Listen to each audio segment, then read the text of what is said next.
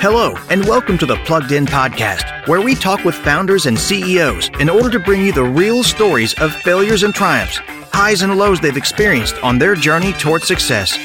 We will go in depth with our guests to give you insights into how they have taken an idea from concept to realization, making those first key hires to building the right team, scaling revenues, how they overcame obstacles, and much more as we learn how they achieve success. This is the podcast that you want to subscribe to if you want to learn how to succeed. Hello, everyone, and welcome to another episode of Plugged In. I am Ellie Mandelbaum, an industry veteran who decided to do more than just listen to podcasts, but actually start one, in which I interview people much smarter than me. In this episode, we are speaking with Dennis Crowley, co-founder and executive chairman of Foursquare, the location intelligence company that powers products used by more than 50 million people every month across 100 countries. Previously, he founded Dodgeball, one of the first location-based mobile services, which was acquired by Google. Dennis is also the founder and chairman of the Kingston Stockade Football Club, a semi-professional soccer team started in 2015 out of Hudson Valley that competes in the fourth division of the U.S. Soccer Pyramid. I have no idea what that is, so you could explain that. Dennis, welcome to the show, and I hope I covered everything. If not, why don't you just fill in the blanks on your background? Yeah, no, that's a kind of good summary. So we've, here we're at Foursquare HQ in New York City right now, recording this. This is our fourth office. We've been here for about, the company's been going for about 10 years. This is like our 10-year anniversary year, which is crazy to think that this has been my job for 10 years. But yeah, it's been like, we're doing some amazing work here with location technology and, location analytics and, helping people use a lot of the tools and data that we have to do interesting things. And then we've got a whole bunch of side projects outside of Foursquare, one of which is the soccer team that you were talking about, which is a super fun thing to work on. Well, so just to touch upon the soccer thing, I was reading about it, and pretty much you decided to, why not start a club, right? And so how did you pick, soccer? Apparently you're an avid soccer fan and player. And why Hudson Valley? Yeah, my wife and I have, we live in the city, but we have a house like 2 hours outside the city in a town called Kingston, New York, about 2 hours north. And, we bought the house 5 years ago, and it's just been like a nice retreat from the madness of the city, especially now that we have kids, right? So we have a yard and they run around and it's super fun. And there's just, it's a really cool community of people doing like really interesting entrepreneurial things. And, we just went through this moment of like, we should do something. We should build something in the town. And it wasn't like we're going to open a shop or a restaurant or a bar. And it was like, hey, someone should build a soccer team here, right? There's a lot of people that play. There's a lot of fans up here, a lot of kids that play. And I remember going to talk to some people at our local pickup league, like, hey, why hasn't someone done this before? Why doesn't someone do it? It's like, who's going to do it? It's a lot of work. I'm like, I'll do it. I'll get to work on it. And it's just been a great thing for the community to rally on. It's like 1,000 people show up at the game. It's not huge, but it's a fun project, and we've been very transparent about how much it costs and why are we doing it and how does it get better and how does it get bigger. And I think that's been helping other like soccer entrepreneurs do similar things in their towns. Interesting. So, we're going to go back a bit. And so I want to talk about more, how do you get started? In your career, your first job, just walk us through that a bit. Yeah, I'm from right outside Boston, Massachusetts here. And I went to school in upstate New York at Syracuse University. And right after graduation, I moved down to the city. Like I studied communications. I was thinking I'd work at an ad agency. I ended up working at an internet research firm. So I worked there for about 2 years before, it was like a startup. It was 100 people or so, writing research reports about the future of the internet and the future of e-commerce. This is back in like 1998. And then I ended up getting a job at a company that built products for Palm Pilots. I don't know if you remember those. Whoever's listening and you're a millennial, make sure you look up what a Palm Pilot is. It's like basically it's a phone that doesn't work. And they were making city guides for Palm Pilots, and I got kind of really obsessed with this idea of software that can make cities easier to use and easier to navigate. And then I started doing my own experiments in terms of building software that made cities easier to use. I started a project, which turned into a product, which turned into a company called Dodgeball. It was my grad school thesis project. I went to a cool kind of like art technology grad program called ITP, which is at NYU. Dodgeball was my thesis. It was about, how do you build a piece of software that just lets you know where all your friends are all the time, but the only thing we had on our phones was text messaging. This was before the iPhone. We built this thing, we turned it into a company, we sold the company to Google. I worked at Google for 2 years. We had all these like amazing things that we wanted to do with Dodgeball, but we just didn't get to do them at Google for a number of reasons. And so we left, and about a year later started another company and called it Foursquare. Now that the iPhone was out, now that phones had GPS, now that we had some insight into like, hey, we can do really cool things with location data, and that company's been going for 10 years. So you're able to pretty much evolve it from there, from the where Dodgeball was very text based to actual creating apps on the phone, etc. So a lot of things changed when phones had GPS, so they knew where they were. When phones could have apps, right? So you could just download an app, and people understood that. As things like Facebook became mainstream, it was easy to explain to people, hey, this is a social network, but this is like a social network on your phone. A lot of things that were really hard to explain in 2004 and 2005 were much easier to explain in 2009. And so it just allowed us to have a little bit more success with similar ideas. So when you were creating Dodgeball, did you have in mind that you want to be acquired? Did you think when you were acquired, it would be great, I could do more things? Were you disappointed that they pretty much stifled you a bit?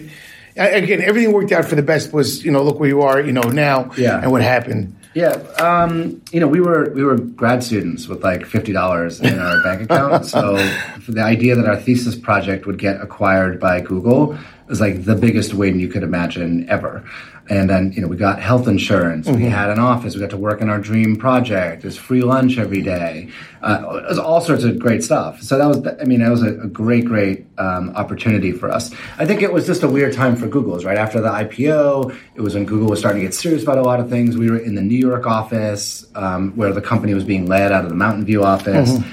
And, there's a bunch of reasons I don't think we could make it work as well as we wanted to, but like we had formulated lots of ideas, and we had lots of energy for things we wanted to do, and we just channeled a lot of that stuff just into Foursquare.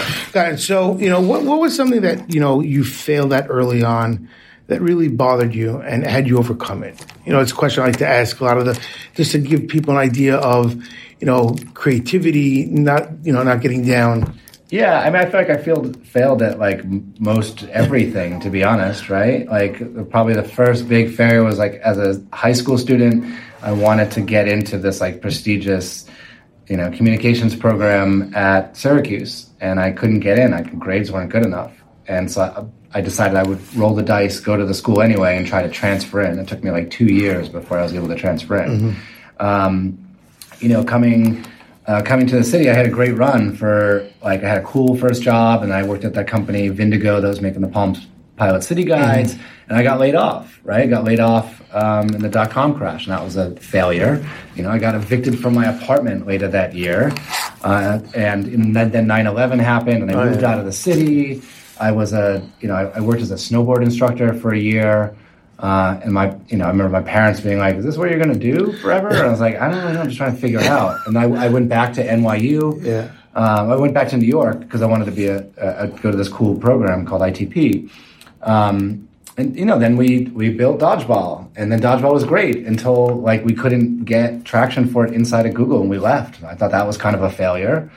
Then we started this new company, Foursquare, and Foursquare has had its share of successes, but we also had like a long period where no one knew if the company was going to work or going to survive for another couple of years. Yeah, so that's a perfect way. So talking about Foursquare, I remember we met. You came to one of my round tables, and Foursquare was just really getting a lot of traction. Yeah, right. The check-in phase, which is really, it's part of what you guys do, but you do so much more now as a data company. Yeah. Right. But back then it was, you had the data, but people they were much more focused on the check-in aspect, the social, where your friends are and all that data. Yeah. Right. So did you realize how popular it would be? Like when you built it, right? Were you like just surprised how well it took off? We had no idea how popular it would be. Very early on, I remember meeting with Fred Wilson from Union Square Ventures.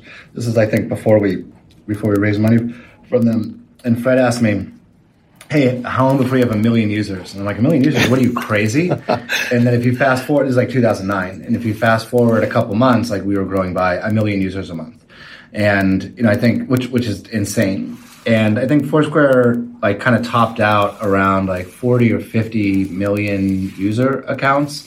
But what happened is like there was, we had a product that like made a lot of sense in 2009, 2010, and it just couldn't keep up with like Snapchat and Instagram and, these other things that were getting tons of traction. And so, people stopped using the app. And then we had to figure out, like, well, what do we do? If we don't have a huge growing audience, how do we monetize this? And, the apps are still around. The apps are, like, successful and stable, and we're excited about them. But the company doesn't generate a lot of revenue from the apps. The company generates revenue from licensing all of the technology that we built to power our own apps, but is now baked into, hundreds or thousands of other apps all around the world. Yeah. And so, when you started it, right, what was your vision? I know where it is now, but your vision when you started and you saw the traction, what did you think? Because again, back then, you had, it was literally Facebook, Foursquare, Twitter. I mean, you were in the same breath, same conversation. It was for at least 3 years or so where the buzz was all about, you got to be on Foursquare, just like where'd you go, see what you did, where the masses were going, and you were able to really track that. Mm-hmm. So what was your vision for it when you started? Did you think it would be more along that line, or did you see it pivoting at some point in time to where it is now? No, we certainly like in 2009 never imagined where we'd be today. And like if you told me 10 years ago that I would still be working on this thing 10 years later, I'd be like, you're crazy. There's no way that happens. But the original vision was this idea of like, let's make software that makes cities easier to use, which is like this thing, it's been this theme in all the work that I've done. Let's build software that brings people together, right? There's a great quote that my buddy Scott Heiferman has about like, use the internet to get people off the internet. So it's like, let's use software to bring people together so they can hang out together. And then there was this like other idea that we were exploring, which is, can you make software that's playful and kind of turn life into a game a little bit and encourage people to do things they wouldn't normally have done before? Like, what is the power of software to get you to do something that you normally wouldn't do? Which I still feel is a very powerful It's a very powerful notion that's still very underexplored, even in 2019. Got that.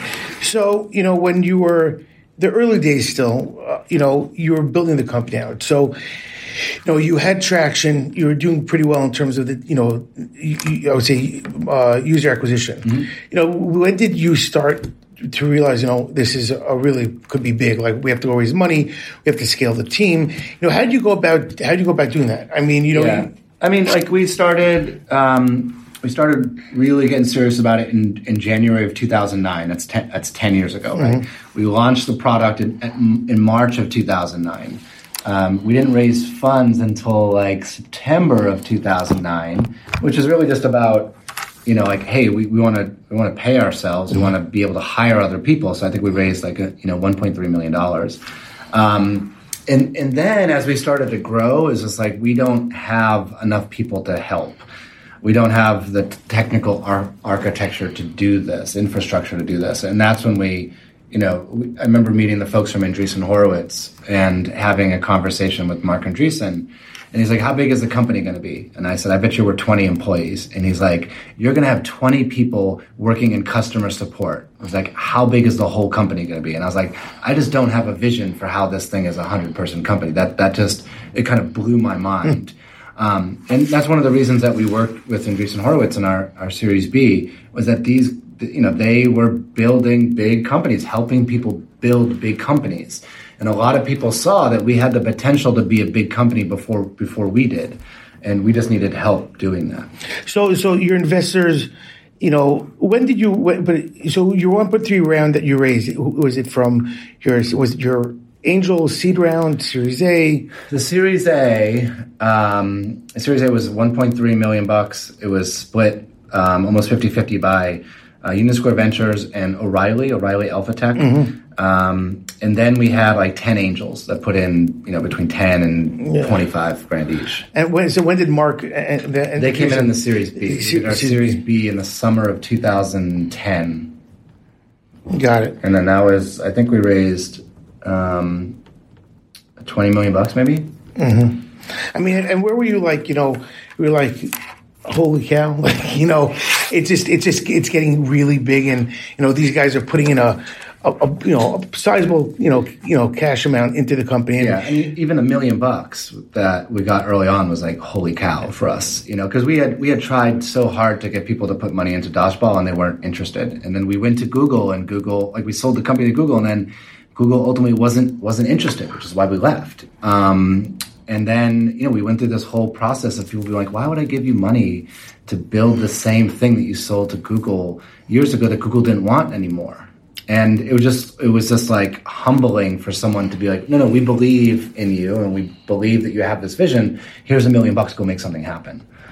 And that was great. But then, of course, like everything after that is like a holy cow moment. Yeah. Like Facebook wanted to buy the company, Yahoo wanted to buy the company, Google wanted to buy the company. Venture capitalists were throwing term sheets at us. Like it was a wild couple years. And so did you line your investors did you view them as investors only, or did they become confidants, did they become mentors? Did you go to them for advice, or there was still a strict investor and founder type of mentality? And the founders are, it's your baby, right? So when you build investors don't necessarily view it as a baby, they view it as a, it's something that needs to make money, right? Yeah, So did you have that relationship with them where you went to them as mentors, or they were just more like, okay, we have to put, Dennis is great, but we have to focus on the company. The two might not always match. It's a little bit of both, right? Like in the beginning, we chose O'Reilly as an investor because I knew Bryce. Bryce was one of the partners there, and I just knew him and trusted him, and was like, I've never done venture before. You'll be a good partner. Chose Union Square Ventures because, as someone had done tech in New York, like, oh my gosh, just the opportunity to work with Union Square is such a huge deal. And they've been great. Albert Wegner has been on the board since the very beginning, and he's been a great kind of advisor, both in like how to build a business and like personal stuff too. Ben Horowitz has been a fantastic advisor to the company in terms of managerial stuff, like how do you grow the organization, how do you manage employees, like what is this thing going to look like, how big is it going to get, how are you going to fundraise, how do you do corp dev, all of that stuff. Were you ever overwhelmed? Yeah, we're overwhelmed all the time. I mean, you're just spitting all that out. I'm like, that's a lot of stuff to just. And again, you were getting back 10 years ago, you were a kid, pretty much just building stuff up. Again, the vision that you had. Yeah. It might not be 5 years out. We were so knee deep in it that like you almost don't have time to be overwhelmed. But that's it's like a different time in my life. It's almost hard to remember it, right? It was before I was married, before I had kids. My life now is totally different. Like I'm no longer the CEO, I'm the executive chairman. I purposely stepped out of that role because I'm like, I'm just totally burnt out, and the company is turning into an enterprise company, and it needs someone that is like really passionate about enterprise software to come in and help do this. And I was like, it's just not me. I mean, I had a really frank discussion with our board. I was like, I know you guys love founder-led companies, but this company needs someone that wakes up every day and is excited about, advertising and enterprise. I'll be here to do all the other stuff, but you need a different type of leader. I mean, so, how did you come to that? I mean, first, the introspect that you have on yourself is fantastic, because a lot of founders can't necessarily see that, right? So you saw, again, you were CEO for 7 years, right? So then you said, okay, you know what? I know myself, and you're pretty much putting yourself aside, saying, for the good of the company, I need to take a different role and bring in someone that could really take it to that next level. Yeah. And did you map out that vision with the Jeff Wright? Did you map it out with him, or? Well, I had a moment with the board I remember 2015, 2016 probably, I think it was 2015, where I just had a really frank discussion, and I was like, I don't think I'm doing a good job running the company. And they're like, you're doing great, the company's doing great. I'm like, the company needs someone that's better than me to do this job. And we had a really frank discussion about it, and they were telling me, it's like, okay, well, let's talk about how do you do that. And we talked about the current state of the management team, the executive team, and I would probably have to make some changes. And one of the changes was we brought in a new COO who was Jeff Quick. And I led that process of bringing in a new COO, and I had in the back of my mind, like, I need someone that could someday be the CEO of the company. And I didn't tell Jeff that until like 2 years later, and then kind of like tapped him on the shoulder and be like, hey, I have a better gig if you're interested. And then we had a long conversation, and we came up with some strategy memos, and then we talked to the board, and it took me like a year or 18 months of work to transition myself out of the CEO role. It wasn't just like you wake up some morning, I don't want to be CEO anymore. It was like a plan that it's probably the biggest project I've ever worked on, like replacing myself. But the company's in a good position because of it. Like he's a great leader. He's got a clear vision for the type of business that Foursquare can evolve into. We've been able to kind of pivot in that way. And then I work on in addition, like executive chair is like a weird role, but we have like an R&D team here that just makes all sorts of weird stuff with the technology that we've built, like to kind of show other people what's possible, what the future could look like. How does Foursquare invent part of that future? And that's what I work on. That's the stuff that I like to work on. That's the stuff I feel like I'm good at. Cool. So how do you find, Jeff, and this goes towards, as, again, building the company, how do you find the right people, right? Sourcing the right people, building the company culture, and again, you definitely have, a little bit more laid back. There's definitely a vibe that you come in. So how do you do that? And, with Jeff as well, how do you find or decide on Jeff as the, again, a critical role that you maybe had in your mind and you picked him, Yeah, it's, there's like two different questions here. Number one's like, how did we grow in the early days, which is just like, hey, we were a super hot company and people were dying to work for us. And so we had like our pick of the litter, especially in New York tech, where we were like a big fish in a small pond back in 2009. So we had no problem growing the team. And, really, to be honest, we just hired all of our friends from Google. We used to sit at a big lunch table at Google, and it took us about 18 months, but we basically hired everyone that we used to sit and have lunch with. In terms of with Jeff, I sat down with the board, and when I had that discussion with the board about like, I think we need someone else as CEO here. We had a good conversation. Like, what is this process? This is the conversation I had with the board. But like, how do I do this? Like, what do we do? And, we had a conversation about, a bunch of folks on the, should we change the composition of the executive team? Do we need to get new executives in here? And then they helped me put together a plan for bringing people in and interviewing them. And when you look for someone like that, you meet with people that have no interest in switching jobs, just because like you're not interviewing them, but you're just kind of calibrate yourself. Like, what does a really good executive look like? A really good person in this role. And so I met some calibration candidates, quote unquote. And then I met, I don't know, 20 different people that might be interested in the role. And we narrowed it down to 3 or 4 people. And then I let the rest of the executive team meet with them. I mean, it was a really, really long process, but it was important to get just the right person in here. Interesting. So, the pivot you had, right? So, you were doing well, and then you created Swarm and separated Swarm as one, and then you created more of the, the Yelp in a sense with Foursquare, but you also became much more of a data company. Yeah. Right? And so how did that come about? How did you realize that you needed to start parsing what you guys did as product-wise? Yeah. I mean, we hit a point at like 30 or 40 million users where the app just stopped growing as quickly as it did. It used to be 1 million users a month and it stopped. And, it stopped because like there's a lot of other apps out there. People, were no longer as excited about checking into every place that they went to. And when we talked to users, people would say like, hey, I love checking in at Foursquare, but I didn't even know there was a search feature. I didn't even know I was supposed to use this to search for places. And I was like, how do you not know there's a search? That's our fault, right? We were doing something wrong with the UX. And then you'd meet people that that searched everywhere, but they're like, I don't want to check in. So I felt like I was doing it wrong, so I just stopped using the app. And so that was some of the data points that we had that led us to just splitting the apps in two pieces. Like there's one for search and there's one for check-ins. And so, when you say the word pivot, I always think of it as like we certainly pivoted the business model, right? Or it used to be about, hey, we have these apps and we put ads in the apps and that's how we make money. And the big pivot in the business model is now like, hey, we have these apps and all this technology. The apps and the technology generate lots of data for the business, and we've built a layer of like SaaS and enterprise tools on top of it. So it's a totally different business model.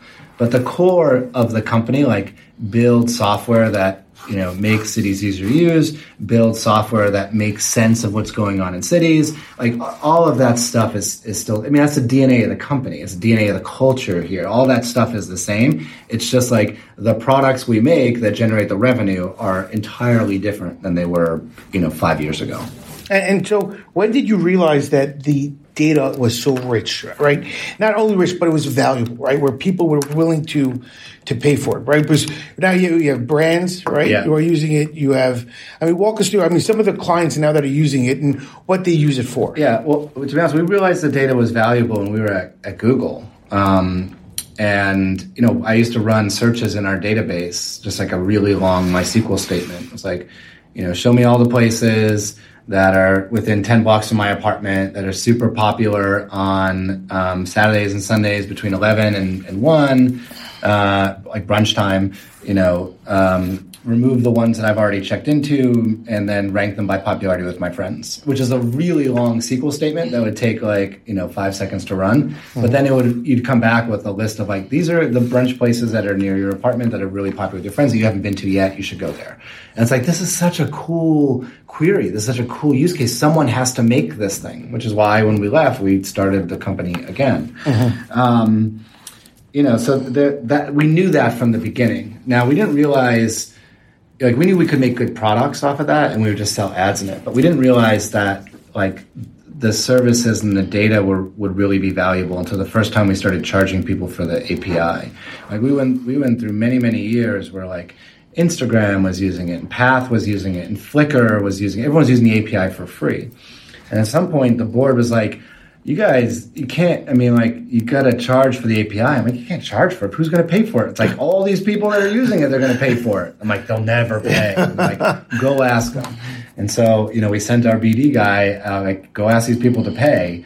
And everyone was like, yeah, we were wondering when you were going to ask us. And then that turned into a real revenue stream. And it's like, holy cow, businesses will pay for access to the data. What other money have we kind of left on the floor here? And then that was our first, that was kind of like us dipping our toe in this idea of we're an enterprise software, enterprise data company. And then you start working with other advertisers, and you start working with other brands, and you start, you run into a J. Crew. It's like, can you tell me which people are going to my stores and where else they go? It's like, yeah, we can build something like that. And if you build it for someone, there's a good chance a whole bunch of other people want to use it too. And that it's just turned into a very lucrative model for us. It was, people, again, the Foursquare had a really good brand recognition, right? It was fantastic. And now you're almost rebranding yourself as a data company. It's, and again, location data, again, there's other companies out there, but the breadth and that you have in terms of penetration in the market is fantastic. So can you give me an example, one of the example, like you're saying, your J. Crew, that was one example. Give another example for the listeners in terms of how they would use the location data for their advantage. How another company would. Company brand. Yeah, I'll tell you kind of an interesting story. Is sometimes I'll sit on I'll be on a plane and I'll sit next to someone and they're like, where do you work? And I'm like, I work at Foursquare. Like, oh, I used to use Foursquare a whole bunch of years ago. I don't use it anymore. I'm like, I bet you are still using it, even though you don't know you were using it. For like, if you go into Uber and you say, hey, pick me up at JFK Airport, that's Foursquare data. If you go to Twitter and say, hey, I'm tweeting from this Starbucks, like that's Foursquare data. Tinder has a feature that allows you to match with people that have been to similar places as you. If you have a Samsung phone, there's a feature in there that auto geotags some of the photos that you take. Like Foursquare is baked into all of these different services in a way that sometimes we don't get credit for, but that's fine. That's a thing that continues to fund the company and allows us to do all sorts of interesting things with the consumer apps and to do all sorts of interesting things in the little like R&D lab that we've going on. So, what do you see the vision now? I mean, so you guys are in a really, good place. You're growing, right? How many employees do you have now? Probably 300 something. 300. And of course, 4 offices you said, right? I think it's more than that. There's a bunch of sales offices. Around, okay. And so what is it? You guys want to, are you going to, again, location data, I get, are you looking to go beyond that?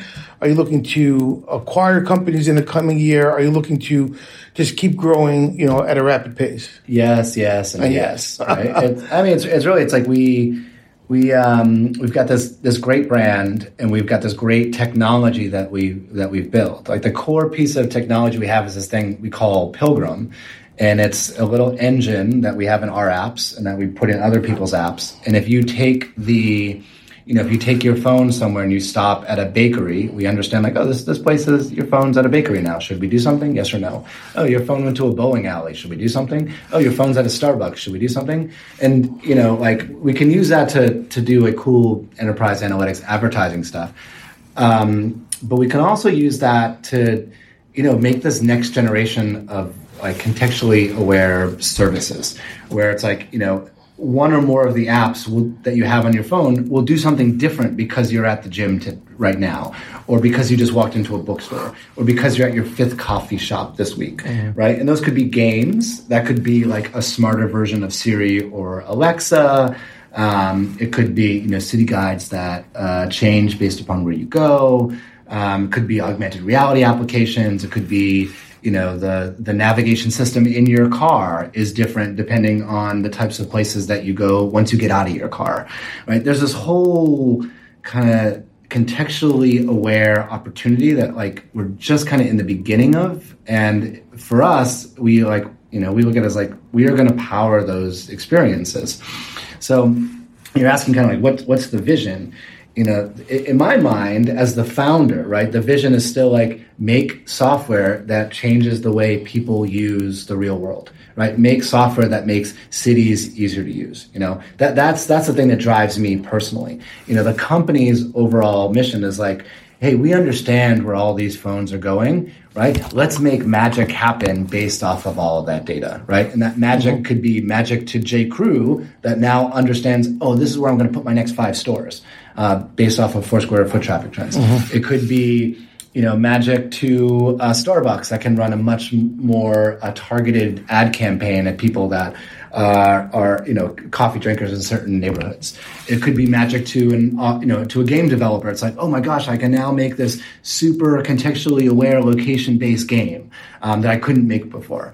It could be magic to an augmented reality developer that has that needs the ability to understand, okay, what AR elements do I show to someone if they walked into a bakery versus a bar? So like some of these are examples that are relevant like yesterday or today, and some of them are examples of things that will be relevant like a year from now. But like that's what the company does. Like we build this whole like location layer of the internet stack that people can use to go out and just kind of like invent the future any way that they want to. Got it. And so, do you feel that you would want to do another startup at some point in time? Or you're just right now, you love what you're doing, and that's where you see yourself, in the next, 5 years or so? like yes and no, right? So I have another startup. It's the soccer club. It's correct, but yeah. it's like it's a real. It's a brick and mortar. Yeah, no, it's like it's still it's not software that brings people together, but it is a thing that brings people together. So it's a similar, but not the same. Would I do another tech startup? Like maybe. I'm not super excited about the idea of doing that. Like I have a job here, and I feel like there's 1,000 things that we still need to do at Foursquare before I move on to something else. And also, it's like there's not a ton of stuff outside of this company that I'm really interested in. You know, like the augmented reality stuff it's not real yet. Like the VR stuff isn't real yet. Maybe that stuff will be, but it's not there yet. And like we have such like a huge opportunity to continue doing stuff here, and this is kind of what to give a little context. How many apps or how many people are using your data now? Do you use the data? Yeah, like how many people are plugged into your API or just I don't even know. No, okay, you know, like we used to celebrate it as like, you know, X amount of people have like an API. Yeah. I think we're just kind of beyond that. Like the first thing I thought of when you asked that question is like, our slide, like if I have to go give a presentation somewhere and I have slides, like I show that slide with all the logos on it, and it's like all the companies, you know, like Uber, Twitter, Snapchat. So people don't realize that's what they're using. I mean, they're using your data. I mean, it's like bits and pieces of, like, you know, there's 50 million people around the world that help us build this company, right? Mm-hmm. That used our products and help us build the data set. And, you know, I think a lot of those people are like, oh, well, I don't use Foursquare anymore. But it's like, no. All the stuff that you helped us create is out there now in the apps that you use every day, making those apps better. And, you know, it's in these developer tools that, you know, independent developers are now using to make other versions of stuff that you may not even be using yet. And so, you know, like I think we're just kind of like baked into this moment of the internet and of mobile phones and of contextual awareness. In a great way, we're just kind of in the background. And so is there a moment where we become more in the foreground? I don't know. You know, maybe some of the things that we're working in labs end up being like a big hit with consumers. But I think that the headline is like, we don't need consumers to have us on the front, you know, on the front page of their phone. Yeah. Like, because we're baked into half the apps that are on the front page of their phone, you know? Yeah. So do you see similarities between, you know, your running the soccer team and Foursquare? Do you think running it, you know, founding Foursquare helped you start even though it's a relatively small club, it's still, you know, it's not an easy thing to do. I think if you can run as an entrepreneur long enough, you kind of get this inflated sense of like, I can do anything. Which is like both good and bad. But, you know, it's like, I'm not a very talented soccer player. I've never worked in the soccer industry. I've never done anything in sports.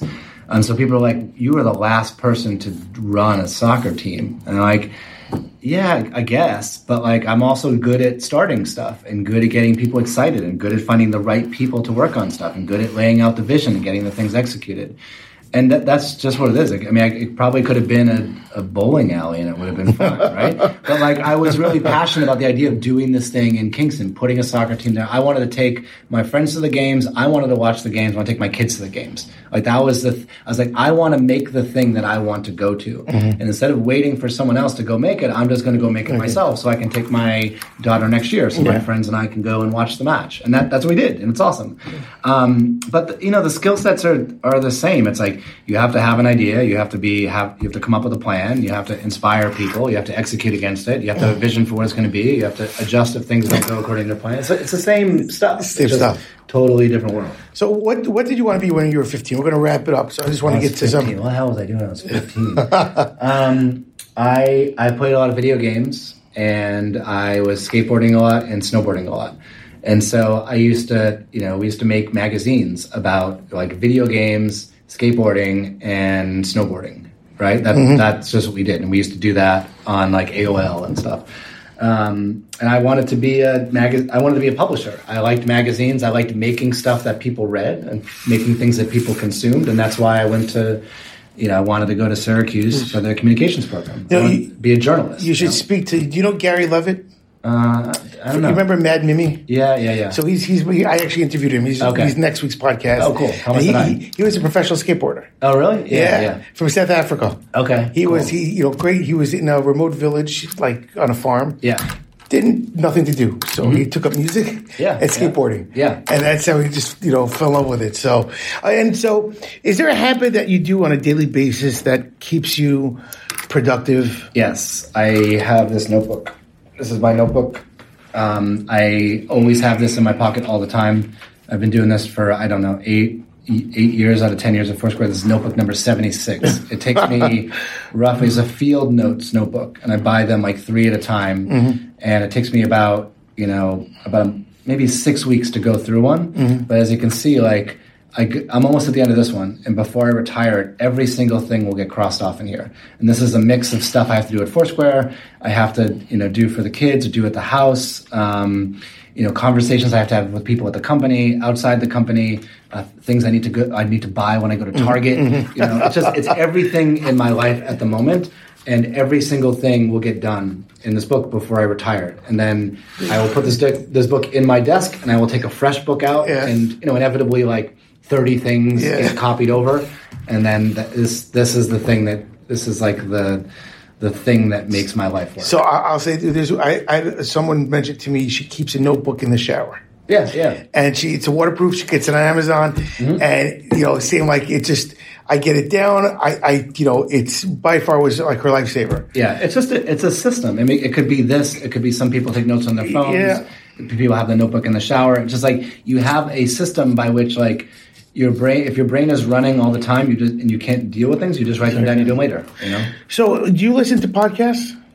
I mean, outside of, again, for the, I'll do the shameless plug for besides the Plugged In podcast. I mean, do you listen to podcasts? I have a 30-minute walk to work every day, and so I listen to The Daily. Okay. Every day, which is the New York Times podcast, and then I try to spend the other part of that commute either calling my grandma or calling my dad or my mom. Yeah. And that's really it. We've been, we have this drive. We drive to Kingston every week. It's 2 hours, and so we listen to a lot of audiobooks.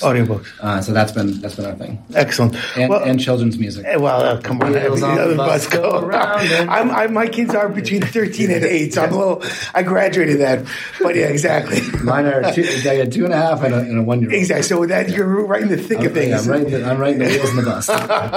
Anyways, thank you so much for your time. It was great. Yeah, awesome. And enjoy. That's a fun conversation. Thanks. Love this episode of the Plugged In podcast? Head over to iTunes to subscribe, rate, and leave a review. It's very much appreciated. Thank you.